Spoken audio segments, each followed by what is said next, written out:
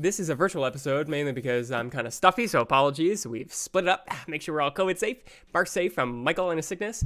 Today, we have a special episode only because it harkens back to the halcyon days of when we were getting responses from famous atheists like Paulogia. If you know, some of our most viewed videos, at least to this date, are two responses to an atheist YouTuber called Paulogia, a play on the word apologia, which is defense of the faith. And his original video that we did a response to, and then he responded to our response to his response, was on the gospel and what kind of basic story about the gospel could be verifiably, factually true and still mean that Jesus was not actually raised from the dead, that his events were not actually true. And it heavily relied on a assumption by scholars these days that only 7 of Paul's letters were actually written by Paul, and that the entirety of the gospel canon and that all the rest of the epistles, like First Peter or John or whatever, or some of the disputed letters of Paul, that those are actually pseudographical. They're not actually written by contemporary authors, and there's some later date and therefore should be thrown in the trash can. Of course, we entirely disagree with that point of view. Paulogia's attempt was to say that we only know the very, very, very basic minimum about Peter and Paul, and everybody else is unnamed and a non-eyewitness, and therefore it doesn't count. And therefore, we only know that Peter was a man who was an apostle of Jesus, and therefore would have seen him. And so if it's just him, and we don't have any other details around his life, perhaps he had a post-bereavement hallucination and hallucinated the fact that Jesus had risen from the dead, and then he went spreading some type of gospel out, and that Paul, equally, had some sort of post-bereavement stress-induced delusion in seeing Christ, and that Paul then went and spread the Christian message based off of maybe what Peter was saying, but also it's all vague and illusory because we only have 7 letters from Paul, and you don't have all the details that you would naturally find in all the Gospels or Acts or the rest of the places where regular Christians would turn to point to the story and the history of how the gospel spread. So it's as frustrating as that is, because the basic facts at hand are the things that are being questioned, so you can't point to the facts to say, to use proof, because the question is, what are the basic facts? We've done a episode on the 7 undisputed letters of Paul and why they are a dumb category. It's a scholarly attempt to discredit Christianity. It's not an accurate, honest, scholarly take on the text. It's plainly based on theology they find in the 7 letters of Paul, what they don't find in other letters, and they assume things about the text that it was early.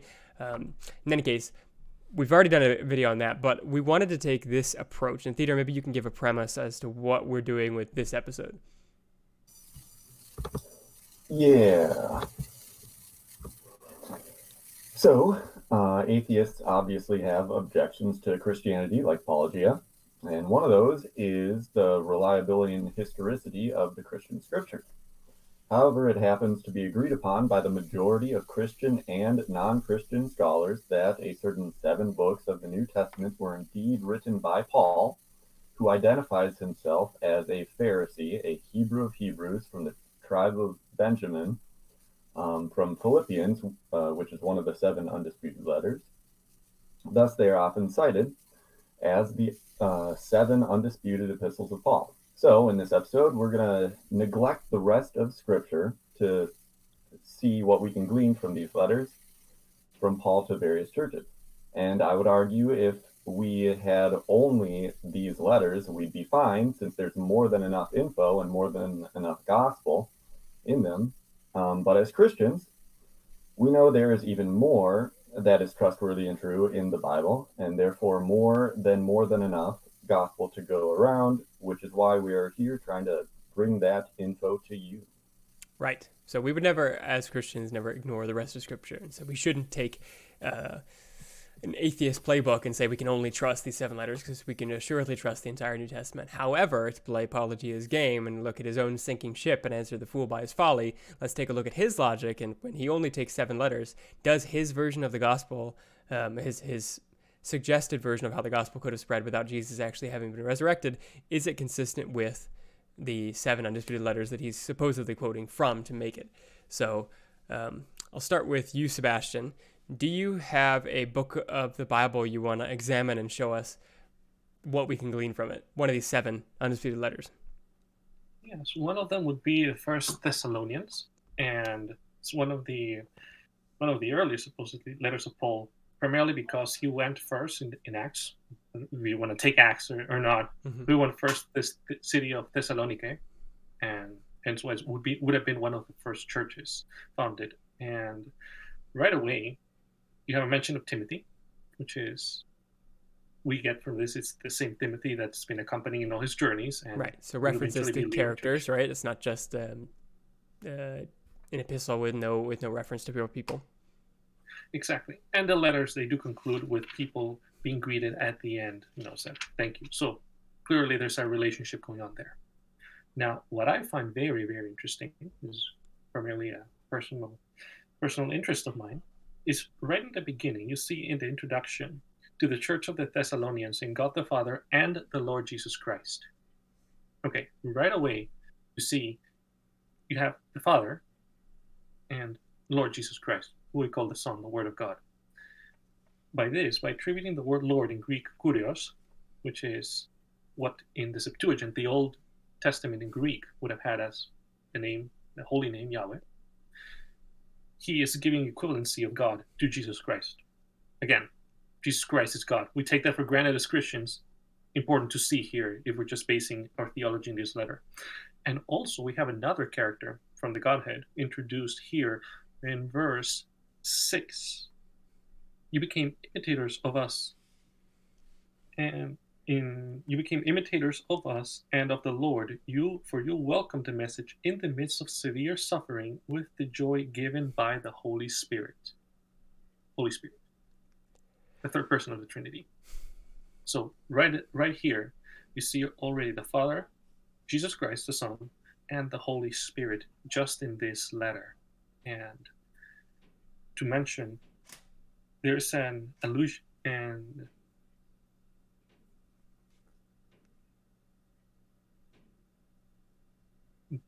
there's an allusion to the resurrection and also being born again. Again, common themes that we use in our Christian lingo today. So, with the resurrection, Jesus Christ first. For we believe that Jesus Christ died and rose again. And so we believe that God will bring with Jesus those who have fallen asleep in him. According to the Lord's word, we tell you that we who are still alive, who are left until the coming of the Lord, will certainly not precede those who have fallen asleep. For the Lord himself will come down from heaven with a loud command, with the voice of the archangel, and with the trumpet call of God. And the dead in Christ will rise first. There's a lot here. Mm-hmm. Really quickly. Jesus Christ died, rose again. Christianity 101. Yep. Number 2, people are dying, and they are with the Lord Jesus. And Jesus will come again with his people. I would say we can gather these basic facts from. I think that's pretty undisputable. And so not only are you getting some basic Christian doctrine here, you're already saying resurrection, the death of Jesus, so another historical fact that Paul is referring to, and then the Trinity. But I think notable is that he's not really arguing for these. These are just side comments and descriptors of what's going on. So he's not writing the letter to argue for these, meaning that they're already established beliefs of the Christian church. If he's not arguing for them, he's not arguing for the Trinity, he's not arguing for Christ's resurrection. He's stating it, he's restating it, but it's not. Yep. So now, something very, very important to take away from this is also salvation. In chapter 5, verse 9, it says, "For God did not appoint us to suffer wrath, but to receive salvation through our Lord Jesus Christ. He died for us so that, whether we are awake or asleep, we may live together with him." Two things right there. Concept of wrath and salvation. Actually, and obviously he died, but we already went through that and resurrected. He took away God's wrath. Okay, Old Testament. This is a tie into the Old Testament again. You cannot be a Christian without the Old Testament, as I always like to say. Jesus Christ came as fulfillment of the Old Testament to take away God's wrath on us sinners, so that we may have salvation through him, through his death and Now we have been transitioned from being under the wrath of God to have peace with God. Therefore, it's a continuous encourage one another, build each other up. We can build each other up because now we have peace with God. We have a relationship with God. Hence, now we can work on establishing, building the kingdom, helping one another out. Right. So a lot of basic Christian truth here. Again, exposited in an undisputed letter of Paul, meaning not only was his teaching orthodox and some of the attacks on the church that weren't from apology in particular, but just some of the attacks on the church early that say that like the Trinity wasn't a thing in the early church and it was hoisted on the church later, or that the resurrection was never thought to be literal. We would dispute those. Now, as far as apologia and his version of the gospel, what we have confirmed, at least through this, is that Paul references Jesus' death and resurrection, so the gospel message or whatever that would have been going out would have included that, presumably, and then equally that Paul himself is an apostle, so, and that he's going out and founding churches himself. He references other real people, Timothy and others like that, so he seems to be in the midst of an already established church, furthering its establishment, as opposed to going off on his own rogue self and establishing his own church that doesn't have any prior attendance or believers, which would... There's a sense of continuity. Yeah, which is, it would be odd. So Apologia's version of events is that perhaps, always perhaps, because you never stand on 2 feet and say something absolute, perhaps Peter started some movement that Paul piggybacked off of. But I would exposit that the verses referencing Timothy and the churches are clearly Paul entering a movement that's already going, and so he's not pioneering a fringe Eastern movement. He's spreading, no doubt he's spreading, but he's pushing a already established religious order to the ends of the earth, which is not the same picture that Apologia would give. Mm-hmm. Exactly. So that was all from which book, Sebastian? Thessalonians? First Thessalonians. And what about another one? Do you have another one? I do. I have from Philemon. This will be a breeze. It is extremely short, very tiny letter.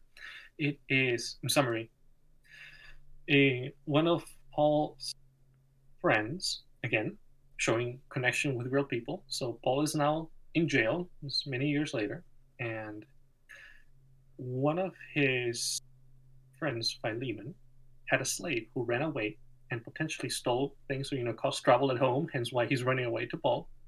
Once he met Paul and was helping him while he was in jail, giving him food, all that comfort that you might get while you're in jail, he became a Christian.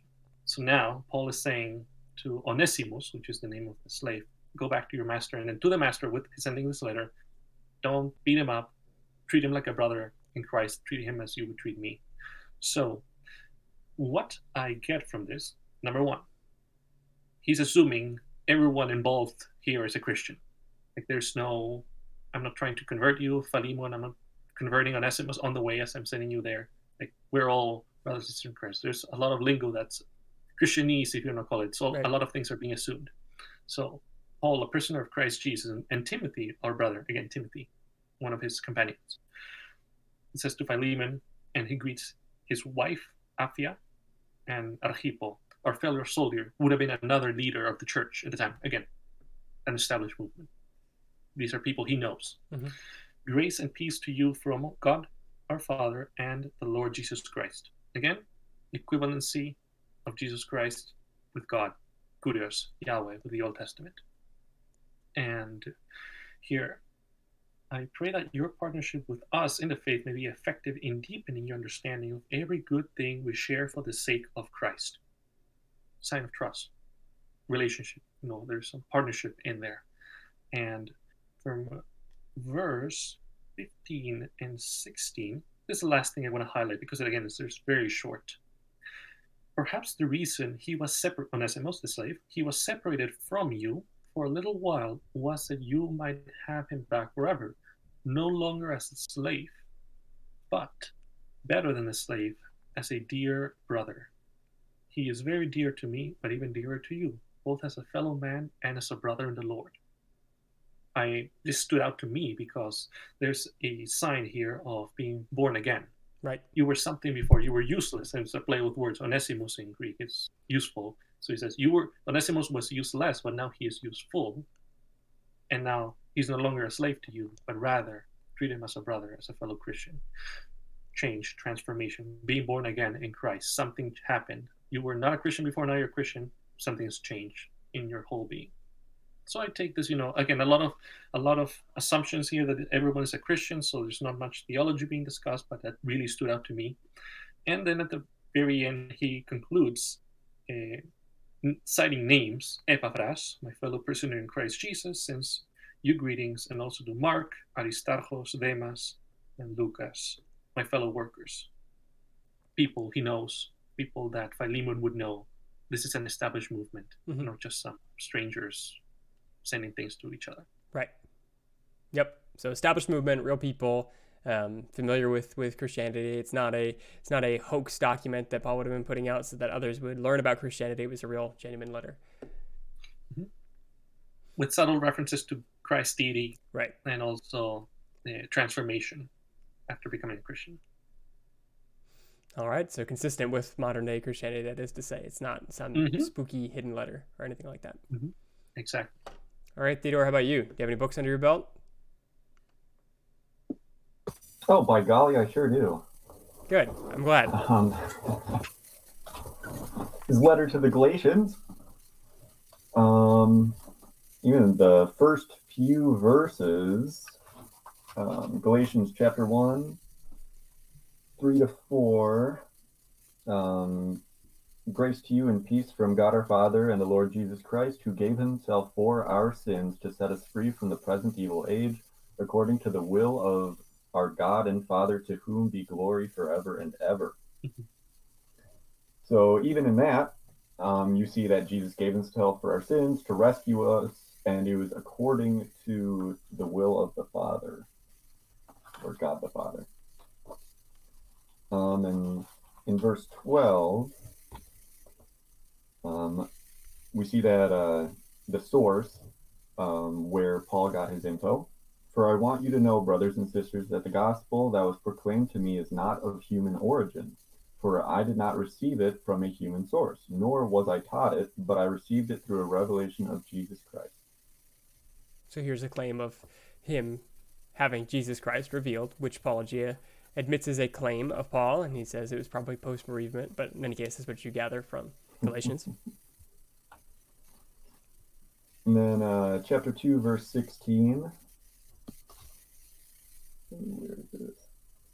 We see the theme that we're not justified by works, but justified by faith. And as it says here, this is the NRSV, by the way. Just the thing I have right now. Yet we know that a person is justified not by the works of the law, but through faith in Jesus Christ. And we have come to believe in Jesus Christ so that we might be justified by faith in Christ, and not by doing works of the law, because no one will be justified by works of the law.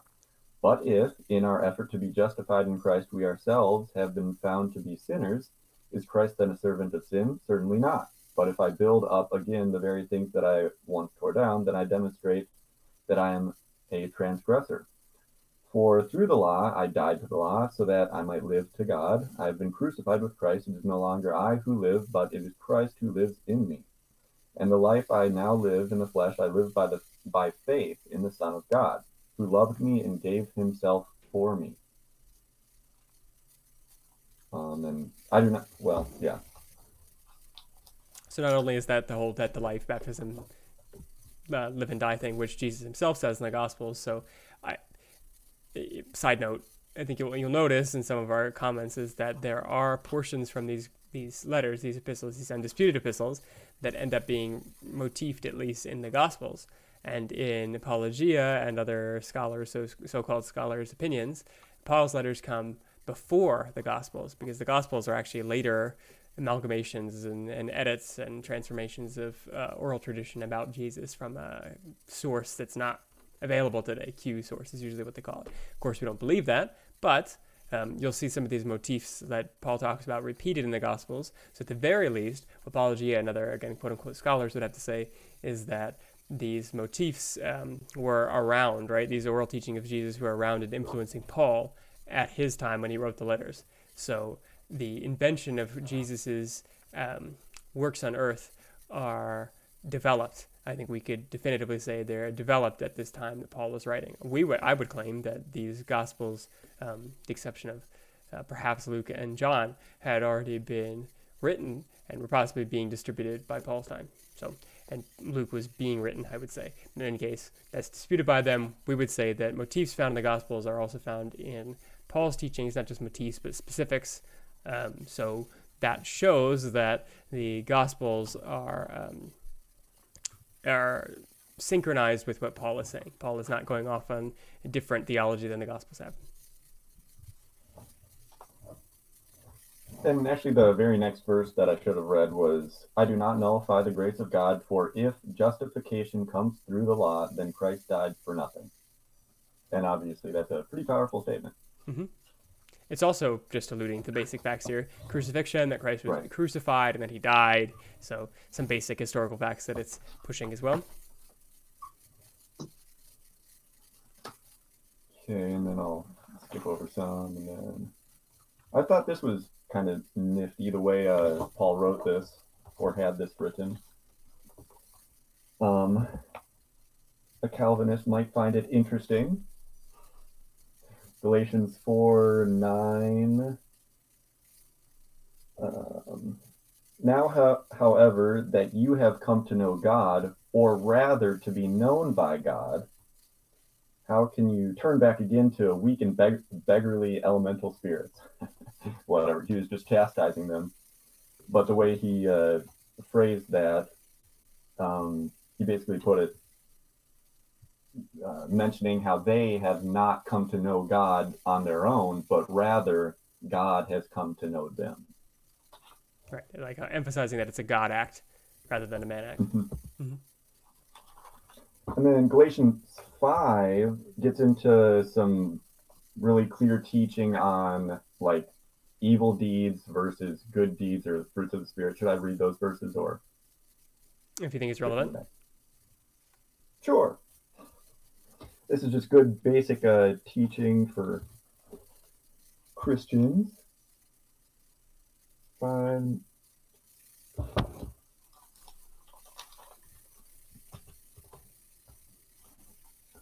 Now the works of the flesh, which we are to abstain from, are obvious.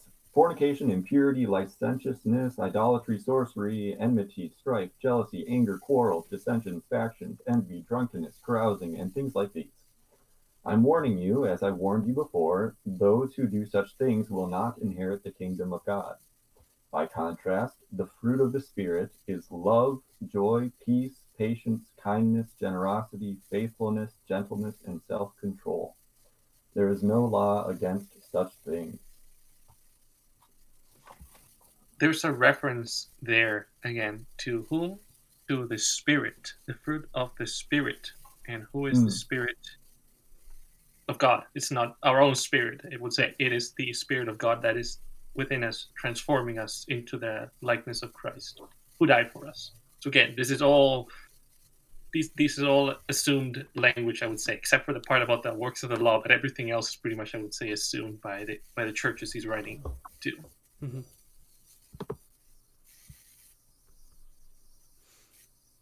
And it looks like we're losing Theodore. Theodore, I'm going to come back to you, but let me also step in with some of my own books. So I've got... I'm back. Oh, you're back. All right. You want to keep sharing then? I just have one more verse for Galatians. Go ahead.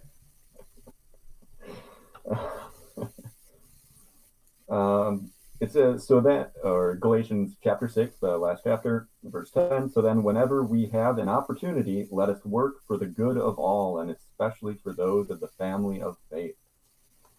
So just a nice positive declaration that basically says Christians are not against anybody. And so far as we have the opportunity, we are to work for the good and for peace and whatever for all. But especially our brothers and sisters, our family in faith. Brothers in Christ. Right. In Christ. Do you want me to go on to Philippians, or Sure, go right on ahead. So we've established from the books First Thessalonians and Philemon that Sebastian talked about. We established that the Trinity is a Christian concept. We've got some other like death to life motifs. We've got the crucifixion from Galatians. We've got the fact that Paul is a Hebrew. You alluded to that in our opening, but you're going to talk about it here in Philippians as well. And we've got that this is an established church. It has real people in it. They're in real places like Thessalonica and other places like that. And it seems to have been established prior to Paul, and Paul is also pushing it out. So it's a gospel message that has gone out, which is not consistent with the way Apologia describes how Paul would have taken this possible message from Peter about Jesus Christ. Paul is instead going into an established religion and talking about things that people were already familiar with and fleshing them out. So he was not, he was a driving force of spreading the gospel, but he wasn't a creator of the gospel. It was already a gospel created. In any case, you can keep going, Theodore, with Philippians. What can you derive from Philippians about Christian teachings? Well, this one, I'll start with Philippians chapter 2. I'll read. All right, we're losing Theodore in and out, so I'm going to start my section. We both split up all of the different 7 undisputed letters of Paul, so I'll give my thoughts on 3 of the undisputed letters of Paul, starting with 1 Corinthians. So I split 1 Corinthians, what you can gather from it, into 7 different points. First one, and again, these are supposed to be not only a mix of Christian beliefs that are clearly early, if they're part of the undisputed letters of Paul, but also Christian facts that you can establish, at least that Paul was claiming about the spread of the gospel and the people that were involved. And so they help establish some story and framework around how the early gospel spread, even if you don't believe Acts or the Gospels. The first one that you can gather from 1 Corinthians is that believers are indwelt by the Spirit of God. Trinitarian, again, classic Christian doctrine that's being established again in 1 Corinthians. Also, 1 Corinthians says that Paul saw Jesus. He claims to have seen Jesus. So this is where we get the claim that Paul saw Jesus. You'll notice because Apologia can't really get any sort of story to work without some of the details from Acts, he does borrow from Acts and says that Paul claims to have seen Jesus on the road to Damascus, etc. But again, those are only found in Acts. He instead just claims to have seen Jesus in these 7 undisputed letters. So that's a fact. But in any case, Paul claims to have seen Jesus, so that's at least consistent with the fact that he had a vision. 3, he references other co-equal apostles, Jesus' brothers. He calls a guy named Cephas, who would be Peter, just the other word for Peter, rock. And so he references these other co-equal apostles. Again, I would assert that shows not only that Peter was not the only man involved, but also that Paul himself didn't consider himself above the other apostles. He was just another apostle, which is going against the picture that Apologia paints, which is that there's only one named first-hand source that knew Jesus, and that was Cephas. Well, first of all, the 7 undisputed letters don't even say that. Right, they call him an apostle. They call Cephas an apostle, which we can assume means that he was a first-hand witness, but we don't even know that from these. But 2, he claims that there are other apostles, 12 other apostles, Cephas, and other brothers and apostles in the faith, including himself. And so he's not claiming to be a pioneer, nor is he claiming that there are others that could correct him. He claims that there are churches that have already been established. For example, here's another point. Jerusalem is not founded by Paul, so he founds other churches, but not Jerusalem. It's already an existing church, which would be consistent with the Gospels, be consistent with Acts, wouldn't be consistent with Apologia's vision, because Apologia says that Peter is a one-man show spreading this around. Be strange that a whole church would be founded by Peter, and that Peter's movement would really fizzle out and that Paul's would take over, whereas it seems like Paul is clearly piggybacking again off of an already established church. Equally, there's a network of churches that already exist, some of them founded by Paul and some of them not. He mentions a bunch, so Paul had been spreading this, and that it had established believers in different places, so it wasn't Paul's writings being taken out of context years later that other people picked up on. There were active churches alive that day. He mentions Galatia, Jerusalem, Macedonia, Ephesus, Asia, Achaia, and the list goes on. So he had a lot of churches in reference, cities in reference that are verifiable and had many members in them, so his movement was not isolated. Equally, he references, like we had said in some of the others, according to the scriptures. He says Jesus was raised from the dead according to the scriptures, referring to the Old Testament, the Hebrew scriptures. And so this belief was not unfounded. It wasn't supposed to be new or a break, but it was supposed to be a continuation of Judaism. Not that that was disputed by Apologia, but that is what the movement is supposed to be. And then he also references Jesus' resurrection and our promised resurrection. So not only did Jesus die, Paul claims, but also he was raised from the dead. Again, so standard Christian belief, but we're just asserting that it is found in these undisputed letters. In 2 Corinthians, more of the same. So I have 5 points for 2 Corinthians. Jesus is called God. He's called Son of God. And it says God did not become yes or no, as Jesus Christ did not become yes or no. You need context to understand that. But in any case, he's referring to Jesus being equivalent to God, which is something that some people say is like a later development. In any case, Paul has it here. In fact, usually these 7 undisputed letters are picked. One of the reasons they're picked is that they don't have advanced, quote unquote, advanced theology that's against Gnosticism. But this is still present. So this advanced theology that some would claim that Jesus is God is present here in 2 Corinthians.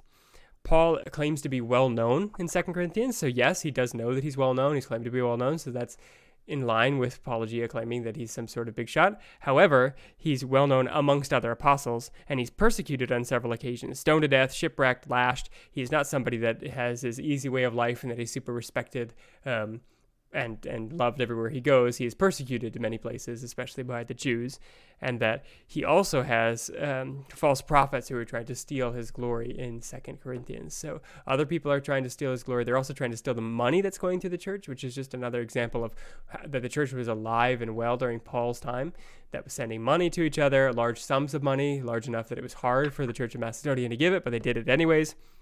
That's established here in 2 Corinthians, and it's not...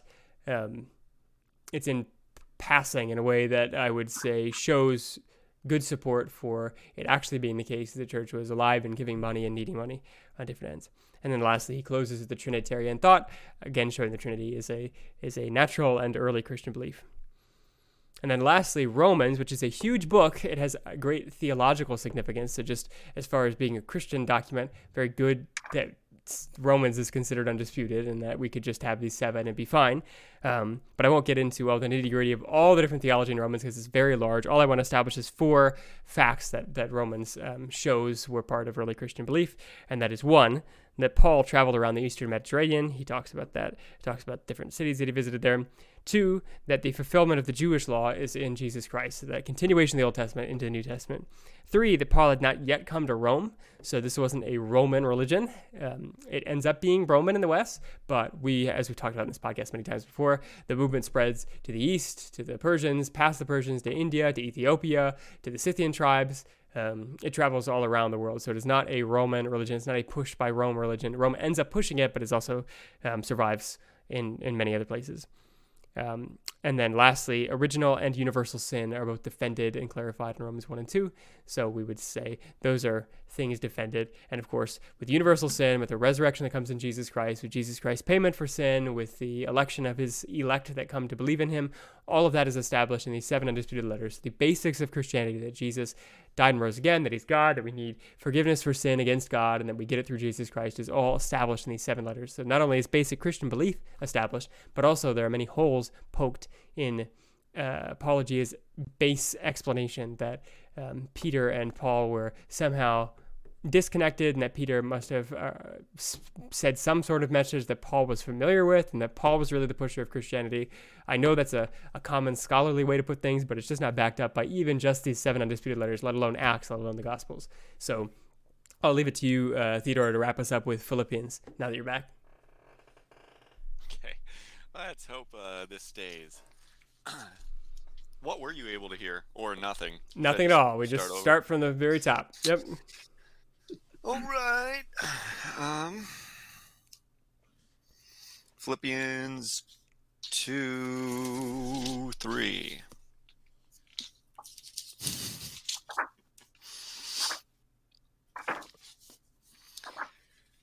Well, I'll just start from here. Blah, blah, blah, blah, blah. Jesus Christ, who, though he was in the form of God, did not regard equality with God as something to be exploited, but emptied himself, taking the form of a slave or servant, being born in human likeness and being found in human form. He humbled himself and became obedient to the point of death, even death on a cross. So there's Shema once again, Israel. there's once again crucifixion. Jesus was a man, also God, the God-man. All that's established in Philippians as well. And therefore God highly exalted him and gave him the name that is above every name, so that at the name of Jesus every knee should bow in heaven and on earth, and every tongue should confess that Jesus Christ is Lord, to the glory of God the Father. Therefore, my brothers, just as you have always obeyed me, not only in my presence, but much more now in my absence, work out your own salvation with fear and trembling. For it is God who is at work in you, enabling you both to will and to work for his good pleasure. So our standard Christian doctrine established in Philippians, that every good thing we do is through God and by God, and that we should work on our salvation in fear and trembling. So they call it do good works.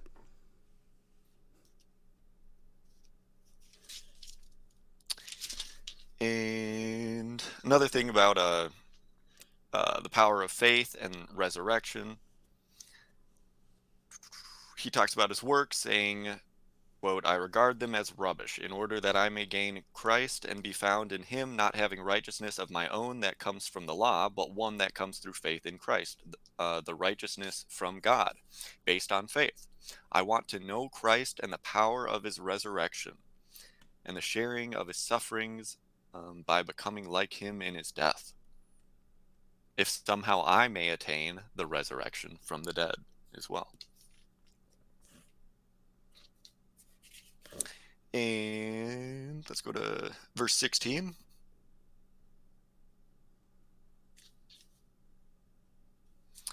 Only let us hold fast to what we have attained, aka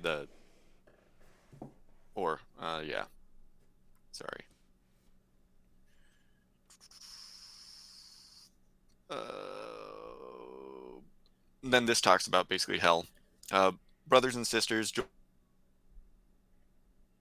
live according to the example you have in us. For many live as enemies of the cross of Christ. I have often told you of them, and now I tell you even with tears. Their end is destruction, their God is the belly, and their glory is in their shame. Their minds are set on earthly things. But our citizenship is in heaven, and it is from there that we are expecting a Savior, the Lord Jesus Christ. He will transform the body of our humiliation, that it may be conformed to the body of his glory, by the power that also enables him to make all things subject to himself. So we have the lordship of Jesus, we got the damnation of sinners, and we've got hope in heaven and the resurrection. Yes. Before we go on this one, though, first, notice this subtle attack on what will be known as Gnosticism, because they're going to claim, yes, Jesus never came with a body, and bodies are bad. This one is, we're going to get bodies. They're just going to be perfected bodies. Right. In God's kingdom. Which, again, usually these epistles are pictured out, singled out to exclude the verses that are more anti-Gnostic, because the assumption is that if they're anti-Gnostic, they must be attacking Gnostics specifically, who didn't come about until later. And so this shows that this motif and insistence on the body being physical is something in the all agreed upon early letters. Of course, we as faithful Christians would say all of them are early, not late, considering that they were all from Paul. We wouldn't say they're pseudographical, but even if you do believe they're pseudographical, there's still these refutations against Gnostic-esque beliefs. And then the last excerpt will just be speaking of the Lord being near, for us to pray and let our requests be known to God, and more basically advice to Christians on how to think and act. Rejoice in the Lord always. Again, I will say rejoice. Let your gentleness be known to everyone. The Lord is near. Do not worry about anything, but in everything by prayer and supplication with thanksgiving, let your requests be made known to God. And the peace of God, which surpasses all understanding, will guard your hearts and your minds in Christ Jesus. Finally, beloved, whatever is true, whatever is honorable, whatever is just, whatever is pure, whatever is pleasing, whatever is commendable, if there's any excellence and if there is anything worthy of praise, think about these things. Keep on doing the things that you have learned and received and heard and seen in me, and the God of peace will be with you. Amen. I think that about sums it up. All right. We've heard then from all three of us 7 different letters examined pretty closely, showing all their different beliefs or points that we pulled from them. Not only, I think you can establish from just hearing us talk, are there all the basic tenets of Christianity, but also some of the basic facts that Apologia does not rightfully represent in his version of the Gospels. I would say that his version of the Gospels don't take into account the actual facts talked about in these 7 undisputed letters, nor the tone of which they put. They don't reflect the same reality that these 7 letters do. They obviously don't at all reflect the reality if you take into account the rest of Paul's letters or Acts or the Gospels. He twists things that don't actually exist. His version of the Gospel is not congruent or in line with not only the claims of these letters, but also the facts these letters claim about. So, of course, he's an atheist who doesn't agree that Jesus actually rose from the dead. So we understand he's going to refute that claim. But he also just creates a scenario that it doesn't reflect the claims of the book that aren't religious, right? That there are seas of other believers at the time, that there's other churches that had already been established, and that Paul is just one of many apostles and the rest.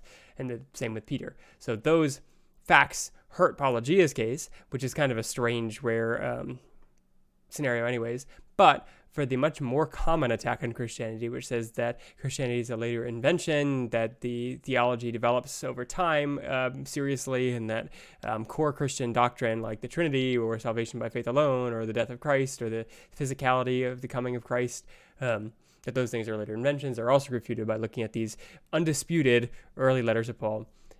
My last thought myself, although I'll let you guys comment, is to say that Christians should not abandon the rest of the Bible. So this episode should not be an encouragement to only share 7 undisputed letters of Paul with your atheist friends. Because first of all, most atheists don't even know about this strange, messed up scholarly opinion that only 7 of them are undisputed. But secondarily, even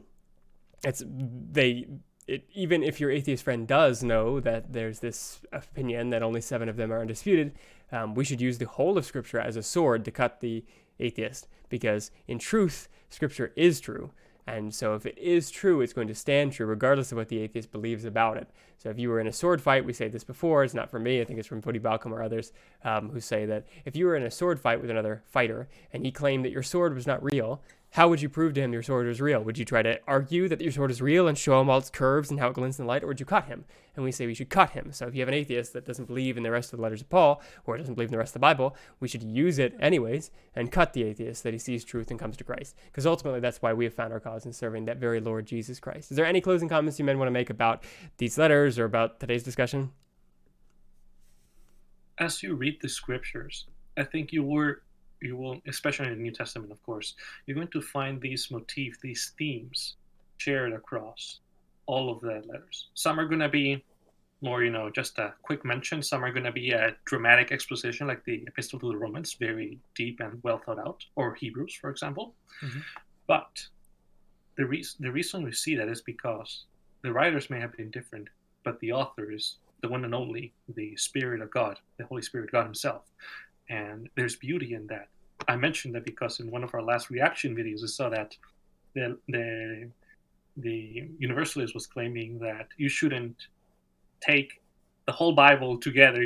They were never meant to be read as put together, but rather you're going to see that these different themes that we just went over are going to be found across the Scripture, and I think that's beautiful. I think that enhances the message and the reliability of the New Testament, despite being written by different people at different locations. Well, and you will hear, like I would testify, that the differences you find in the epistles reflect the fact that it really was written by multiple authors, which is a great way of keeping the book unsullied by some human invention, or even the theories that it was created by some council are ridiculous because they're from two disparate and different sources. However, they're also unified, like you're saying, Sebastian, on message. Atheists and scholars, again, quote unquote, from every sort, will vilify books of the Bible for being, one, too similar to each other. Like 2 Thessalonians is too similar to 1 Thessalonians, and therefore can't be true.